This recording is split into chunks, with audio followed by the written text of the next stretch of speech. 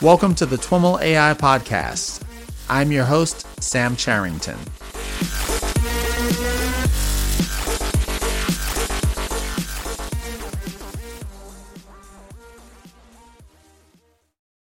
Gary, welcome to This Week in Machine Learning and AI. Thanks for having me here. Absolutely. So tomorrow, May 11th, is a significant day for you. For those that are not familiar with your story, maybe we can start out by having you tell us a little bit about the significance of that day and kind of your path leading up to it. I think it was a significant day for computer science more than chess. And now 21 years later, so I can think about it, I can discuss it without the same anxiety and even anger that I had at the time when I faced Deep Blue for the second match. I always remind people it was a second match because I won the first one in 1996. And I lost this match. And I heard even today at the conference here in San Francisco about many people talking about moment of inspiration. Not only within IBM rank and files, but beyond that, people saw the great accomplishments for machine eventually prevailing in the game of chess. It's in a game that always was viewed as the sort of pinnacle of human intelligence. And at my presentation at AI Train Conference, I gave a little bit of a background of this quest for holy grail in chess. Beating chess world champion was an ultimate goal for the founding fathers of computer science. They believed that would be the moment of revelation, the dawn of artificial intelligence. And I have to say that somehow they were wrong. How's that? Because they expected, and we can hardly blame them for making this mistake, because these great men, the great minds, Alan Turing, Claude Shannon, Norbert Wiener, they couldn't imagine the amount of brute force that is at our disposal now, or even was in 1997. Right. They believed that for machines to make any significant progress in conquering the human domain of cognition, machines will have to be intelligent. It's more like emulating human thinking. But the brute force that IBM could build into Deep Blue to throw into the game of chess in 1997 proved to be enough to play at the top level. I think, objectively speaking, when you look at the games we played in 1997, Deep Blue was not unbeatable. It was probably even weaker objectively than I was at that time. But this is a mistake many people made and still making. They think that for a machine to dominate any game, it has to be perfect. No, it has to be better. Right. Simply better, which means making less mistakes than humans. And humans are poised to making mistakes. Even the best humans, the world champions, the top players, we're all vulnerable to all sorts of factors, psychological pressure. And the moment we make mistakes, we expose ourselves, because machines, let's say they have steady hand. Machines getting faster and faster, and with this enormous amount of brute force and speed, they already created a challenge that was very hard for humans to deal with. And this is a pattern that we could observe in any activity. First, we think it's impossible. Then machines are playing with us, competing with us, but they're laughingly weak. Then it's a very narrow window of competition. In chess, it was from 1995 to roughly 2005.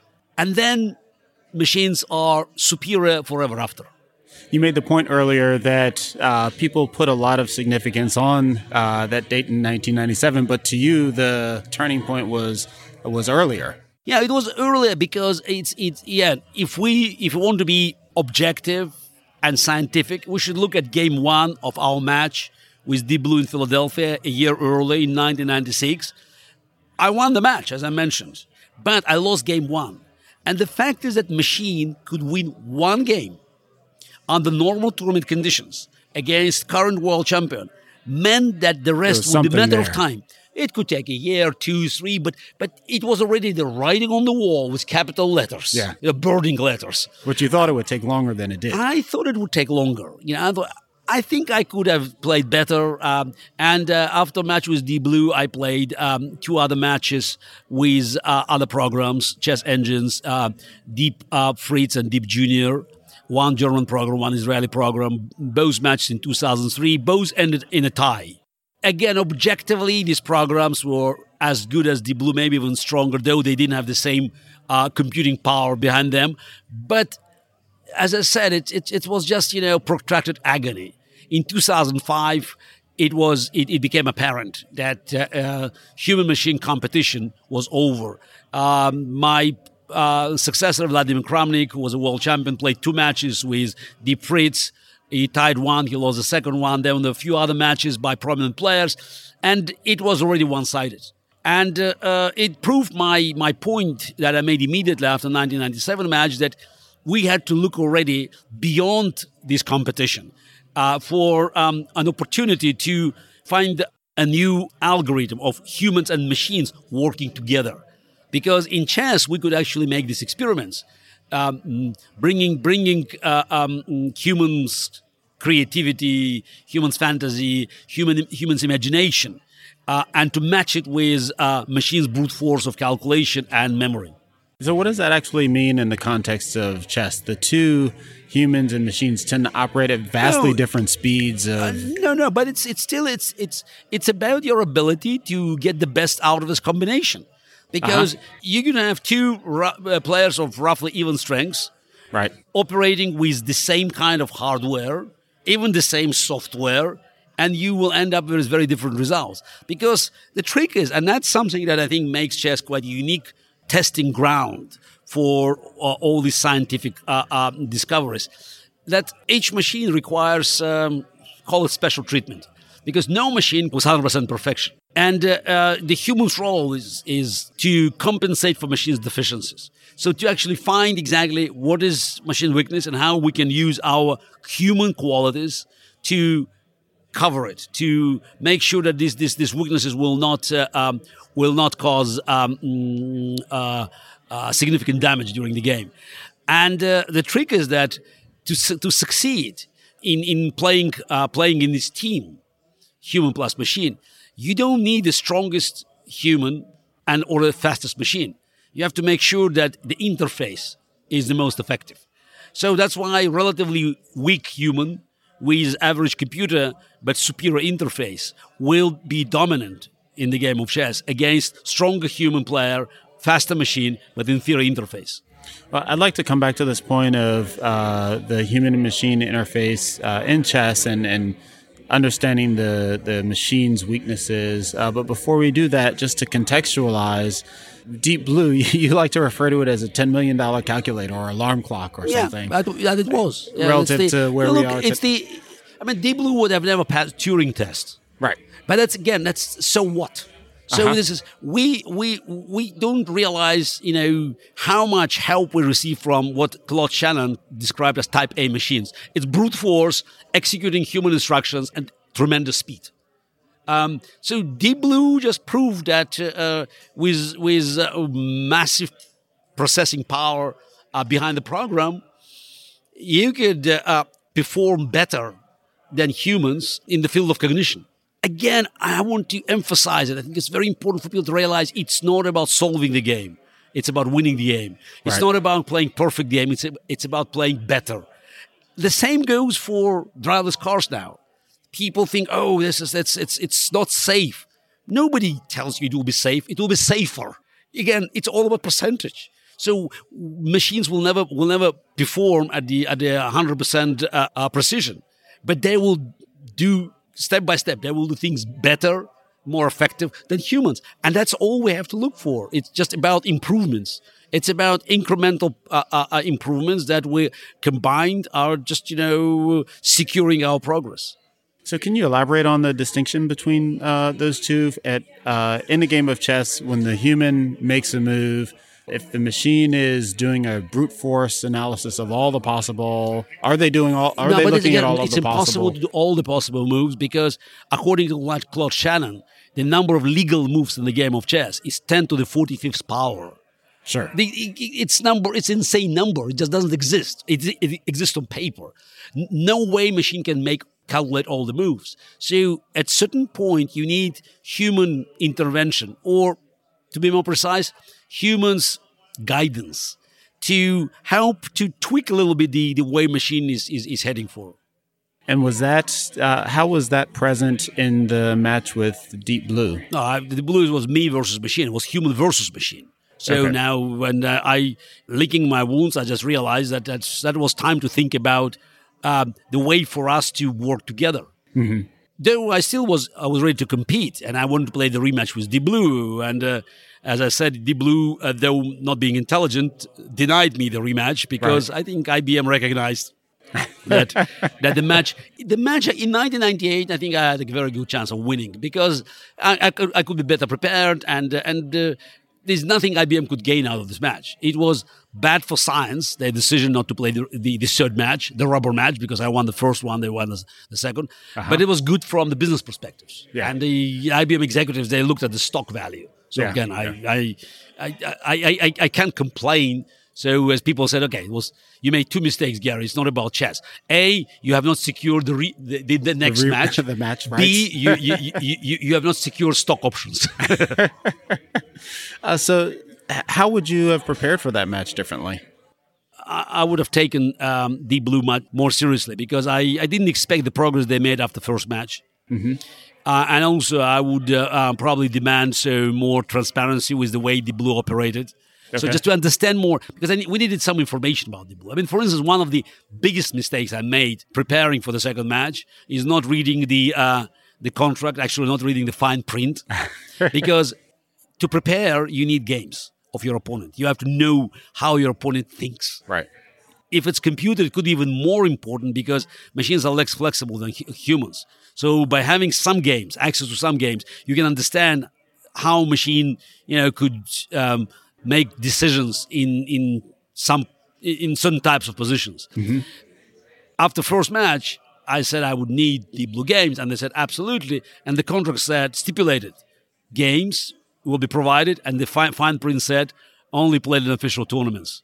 And of course, Deep Blue played only in labs. So one of the things I would have demanded, and they knew it, it's to have access to all Deep Blue games to understand how they make certain improvements. Then I would insist on certain limitations of making changes for the program during the match. No, but it would have not secured my victory, but it definitely would put more pressure on them because also I would start thinking about my preparation, opening. So when you lose. You spend a lot of time thinking about it. You know that you have to make certain improvements. So and I was already contemplating. So what new things I could bring in. And again, as I said, objectively I was still stronger at that time. So all I needed is just to spend maybe a couple of months concentrating on this match. Just getting stronger physically, mentally. So it would be a big challenge for IBM. They just walked away. So. Deep Blue wasn't even AI. No, absolutely not. That's what's annoying is that it was a great accomplishment, but it was Type A machine, a brute force. Right. You can even say that Deep Blue demonstrated the limitations of brute force. So it's not a dead end. In what way? Yeah, it's what you can do. I mean, your improvement is still would be based on human contribution. So it's all about human help that is needed to program the machines. We still have very strong, powerful machines now with that you can download chess engines on your software. But it's you don't need these massive parallel processing power. So they're much stronger than Deep Blue, much stronger, and it's just they operate on your laptop. Yeah. So but still, it's a moment that was undeniable moment of inspiration. And though I was on the losing side, so I was a victim, but I could feel not proud, but more comfortable these days, thinking that somehow by sacrificing myself, so I helped human progress. Tell us a little bit about how computer chess has evolved since then. Oh, as I said, we have very strong chess engines these days that are far superior to any humans. For those who are familiar with chess, Commodore, Stockfish, Houdini. So just those programs that are so much stronger than the current world champion Magnus Carlsen. That the gap between them is about the same as between Magnus Carlsen and the decent player from open international tournaments. And these are all still Type A types of systems. It's a Type A. Those are Type A machines. They're the Type A machines, but they are just they're being equipped with more knowledge. So Right. it's the software. So it's sophisticated. Deep Blue could make up to 200 million positions per second. These machines would be, I would say, make 6, 7, 8 million positions per second, but it's more than enough because they search mechanism is far more sophisticated. So they just again they do it better, but it's still you call it data crunching. Yeah. Now people said that with machines being so strong, chess would face extinction. To the contrary, chess is more popular today because it's an interesting paradox. On one side, you have machines that could beat any humans. But on the other side, it took away the curtain of mystery from the game of chess. Because when I played Anatoly Karpov for the World Championship matches, even the grandmasters that were analyzing games in the press center and making commentaries on television, they were very shy of criticizing our game. Even if we made mistakes, yes, but it's world champion and the challenger. How can you say something negative? You are not sure. Today, every amateur equipped with a computer could see that Magnus Carlsen made a blunder because the machine is screaming. So now, on one side is annoying because, following these games on the internet and seeing how this bunch of amateurs are just laughing at Magnus Carlsen makes me feel angry. But on the other side... Don't read the comments. But on the other side, it brings more people in. Right. Because they can understand it. Makes it more Plus, accessible. they can look at the games, they can analyze the games, they can make preparations. So I think machines played a positive role overall when you look at this overall contribution by making chess more attractive to millions and millions and millions of fans that before felt inferior to the top players. Just they couldn't be part of this process, so they were passive watchers. Now they feel they're part of this whole process, and we thought that in chess, we would see this gradual development with these Type A machines, and the conventional wisdom was that stronger machines are, duller the game is. Because machines will see the combinations way in advance, and there will be less tactics, and it's more positional maneuvering, and the games will be not as exciting. Typically, the games played between strongest Type A engines, they are, I would say, 70, 75, 80 moves long, while the human game is about 80 moves. Mm-hmm. So you can see it's more precise but less exciting. Now, everything has changed with the appearance of AlphaZero. Right. That's a very new type of machine. By the way, I call it here Type C, and ironically, as we can say that Type B machines, contrary to the expectations of founding fathers, never succeeded in chess. Actually, they just, we didn't even have Type B machines. So it's this, because the idea of emulating human thinking, but still operating with human knowledge, right, didn't work out. We don't even really know what it means. Exactly, but I think it's important psychological contradiction in our mind. So we want machines to create a miracle, but we also want to understand how is miracle being created. I always say that airplanes flying faster than any bird without flapping their wings. Right. Deep Blue won the match against world champion, outperformed me without outthinking me, because it's just the machines do it in a different way. Now with Deep Blue, you could spend, if you're patient, you could spend a year or so looking at all the logs, going deep down to find out exactly why a certain decision was made. With AlphaZero, I don't think even Demis Hassabis, the founder of the program from Google's DeepMind, I don't think even he can tell you why version 5 played better or worse than version 6. But the importance of AlphaZero that is actually demonstrated, that is chess program or Go program or any program designed on the AlphaZero platform will do better without any human data. All it needs is rules, like a framework to work with, and it does the rest. I think it was quite sensational because while I thought that in Go, for instance, the human knowledge was quite poor because Go is so complicated. It's a complex strategy game. And you could say that the best Go players today, they would be at the level of chess players a couple hundred years ago because no offense meant, it's just the way they play because there's so many options. They have to go through this very slowly, recognizing the patterns. And if you show chess games to a great player of the past, of early 19th century, he will be shocked to see some of the moves today. But what's happened with AlphaZero chess, that by playing 60 million games against itself, right, spending 4 hours, of course, with all massive Google power behind it, it created its own scale of evaluation, which is quite sensational because we didn't see before machines that were able to generate their own knowledge. Mm. And the way AlphaZero played was also contrary to our expectations. It played very aggressive dynamic chess, sacrificing material, and looking for patterns that even for me it was quite revealing. Because, I mean, I could sense that, but just to see a machine that could have the same kind of sense, that was stunning.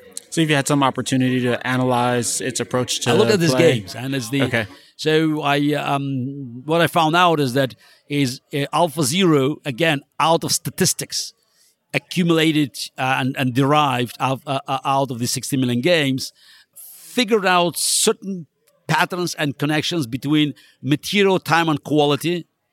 Those things are totally incompatible for computer. But just again, statistically, it actually reached a point where it could see the connection. So that's why sacrificing material, playing with a pawn down or even a piece down, was not a big challenge for AlphaZero because somehow, from the 60 million games database, it had a good compensation. When AlphaZero played one of the strongest Type A machines, chess engines, Stockfish, we could see that it was always one or two moves ahead in giving correct evaluation. Okay.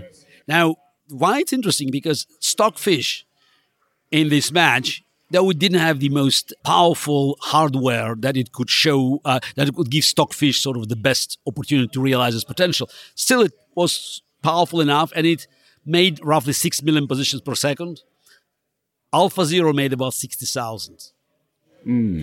So it's much more precise in what it chose to evaluate. Exactly. So this is. So I'm quite happy to say that chess still offers unique opportunity for us to continue these experiments. So it's about the way machine generates its own data, how flexible machine is to change the data under the pressure of sort of a new information that is being introduced, and so what will be the human's role in working with these machines?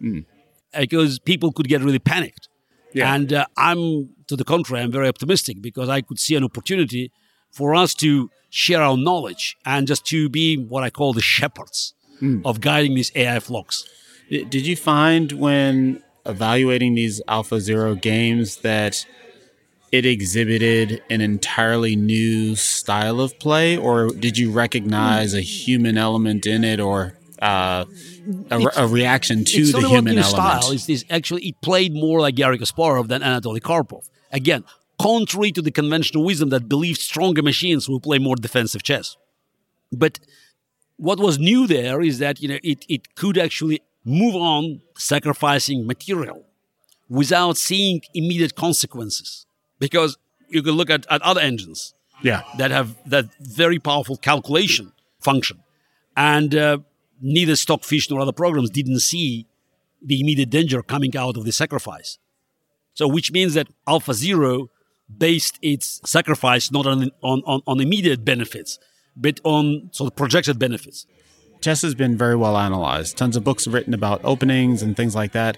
I'm curious if, in looking at the AlphaZero play, did you find a new opening or a new transition, or was there anything like that? No, it's not about new opening. It's just what I could learn from the games I saw and few hours I spent with AlphaZero in the lab is that it has created its own scale of evaluation, which is probably slightly different from the traditional approach. Is it more sophisticated? Probably, maybe not. But what is very important, that the machine came up with its own data. It has created knowledge that proved that what we believed was almost fait accompli actually had many flaws. And I think it tells us that no human knowledge considered a dogma. I think AI will help us to fight out traditional ideas that the human experience that had been accumulated over centuries, it's cannot be touched. This is the foundation that we have to build our constructions of our theories. Anything can be challenged.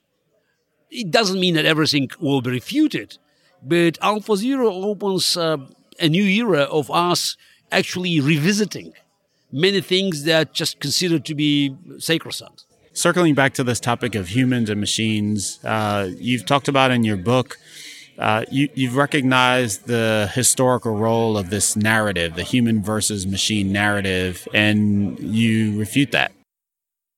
It's one that's easy to sell. Humans versus machine. We against them. Humanity versus aliens. And that's one of the reasons why I'm so skeptical, actually critical, about AI being presented as artificial intelligence. Because artificial sounds alien, sounds frightening. It's like a challenge to us. It's something that will potentially threaten our existence because it's a different form of cognition.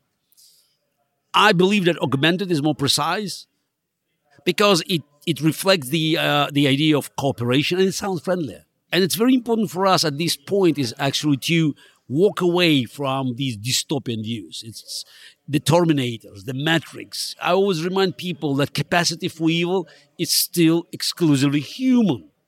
And the greatest danger in the future, in the foreseeable future, is not Skynet, but bad guys, dictators and terrorists that could have hands on the new technology and they will use it to undermine the very foundation of the free world where these technologies have been created. And so in the context of chess, you've been working on some projects to exhibit the power, if you will, of humans and machines working together. Where are those efforts now, and how do you assess them? I think the future of the human plus machine cooperation in chess will be probably in the field of humans plus type A machines facing type C machines. So just to recognize, to test the flexibilities of these new machines. And also, we could have the continuation of what is called now freestyle chess, humans plus machines. It could be one human plus few computers or several humans with several computers. It's a different form of human-machine cooperation with an idea to provide the best quality. And I think there's still many interesting experiments to be carried because, as I said, every problem requires unique combination of humans plus machines. And what we learn from chess and what I think will be also the case in, let's say, in medicine, in medical diagnosis, you don't need top experts to work with the best machines. Moreover, sometimes having the best expert in the industry could be counterproductive because machines are already superior in many instances. And you just have to recognize that you are there to form a partnership, but to be a partner that belongs to last few decimal places. There's nothing wrong about it because we can start looking at our exclusively human qualities. I think that intelligent machines will make us smarter. Consider it as a form of promotion because we can start thinking about questions. We can start thinking about concepts. We can strategize. There's still so many things that we do and machines cannot do it yet or just definitely will not do it in foreseeable future. And I want people to stop fretting, stop talking about AGI that will dominate the world and will make us relevant. Let's look at the current problems and let's see how we can turn these most powerful tools that ever been created to make our lives better. That's what we always did with new breakthrough technologies in the past. Well, Gary, thank you so much for taking the time to chat with me. Thanks for inviting me. Awesome. And it's definitely to be continued. To be continued. because AlphaZero is the beginning of a new era, and I'm sure that every 6 months will keep bringing us more news. And again, I want people to remember the future is self-fulfilling prophecy. And it's for us to be optimistic and just to look for opportunities, not ignoring the problems, but not to concentrate too much on the negative side. Right. Thank you. Thank you.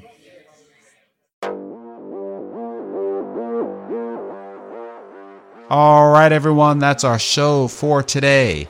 For more information on Gary or any of the topics covered in this episode, head on over to twimlai.com/talk/140. Thanks again to Figure 8 for their sponsorship of this episode. To follow along with the Train AI series, visit twimlai.com/trainai2018.